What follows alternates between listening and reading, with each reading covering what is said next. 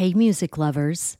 The Cannabis Show podcast, in collaboration with Lambkin Guitars, is giving away a custom-built, one-of-a-kind electric guitar built by Josh Lambkin. The solid one-piece hemp wood body includes a built-in glass bowl piece. Yeah, you heard me right. You can take a hit and then play a lick.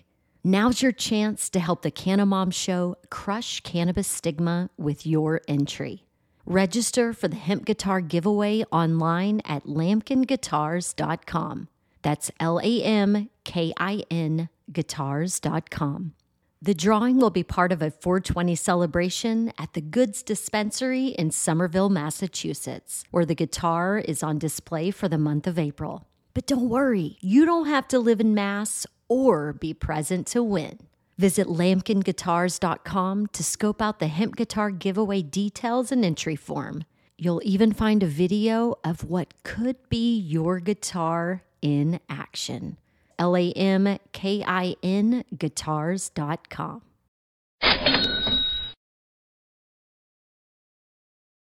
What up, everybody? My name is Tom Howard. Of course, I'm a cannabis lawyer. Welcome to my channel. And the thing that we're going to talk about today is West Virginia medical marijuana applications. They are coming out, and they are coming out really, really soon. December 19th of 2019. They're going to be taking applications for all sorts of licenses for not only dispensaries, but also cultivation and more. So let's go, and I'll just kind of add some stuff on here.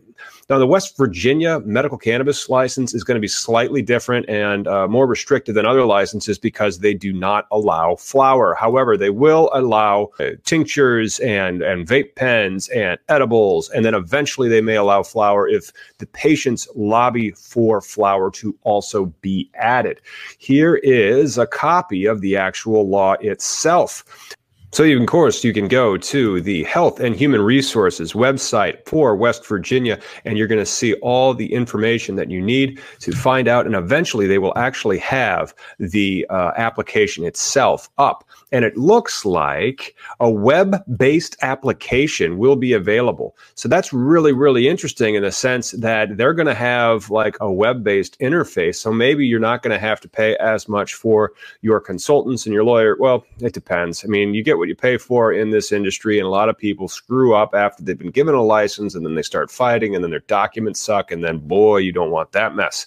The real important thing is that you will have the opportunity to get your license for not just the dispensary, but let's see what else they are going to be having them on. So they have growers, they have labs, they have dispensaries. So you can either be a grower, a lab, or a dispensary. It looks like, and we'll go over to the dispensary, we don't have the application yet, but what we do have is we have stuff about the application. And if you read the statutes and the rules, then you're going to be able to see what the definitions are, what the qualifying conditions are, and then what the application actually entails. And of course, if you want this to be easier, and of course, you always want this to be easier, and it's one of the reasons why we're here, so we can make this easier for you, the person and companies that want to expand into the cannabis industry. And so the thing that we've done is I've made this nice little page right here and share my screen.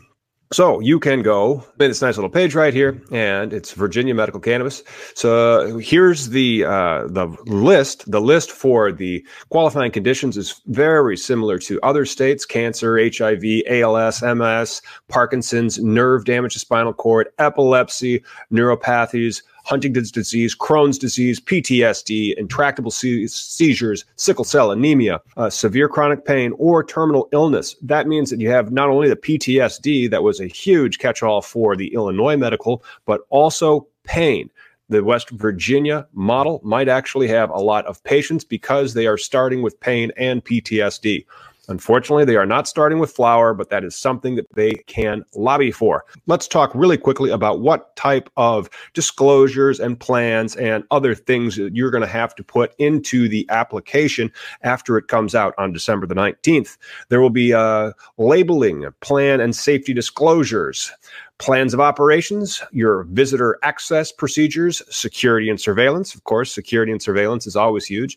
Inventory data, storage requirements, sanitation and safety requirements, transportation of medical cannabis, transportation manifest requirements. So there's going to not only be the transportation, but then you have to have, records of those transportation. Theft mitigation, of course, that always goes in your operating plan.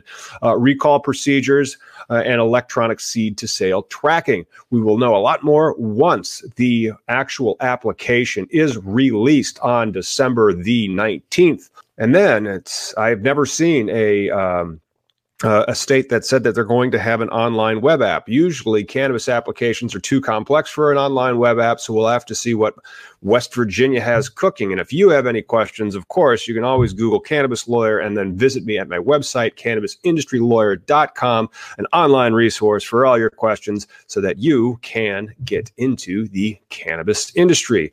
And hopefully you'll subscribe and you'll give this little video a thumbs up, and then I'll see you real soon.